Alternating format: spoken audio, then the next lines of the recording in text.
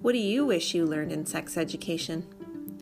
Join me, Carrie Ann Hanoski, for a positive discussion on sexual health education, gender identity, and healthy sexual relationships. The central philosophy of the Sex Positive podcast is fostering a culture of consent, respect for diversity, effective communication, and critical thinking skills in sexual relationships.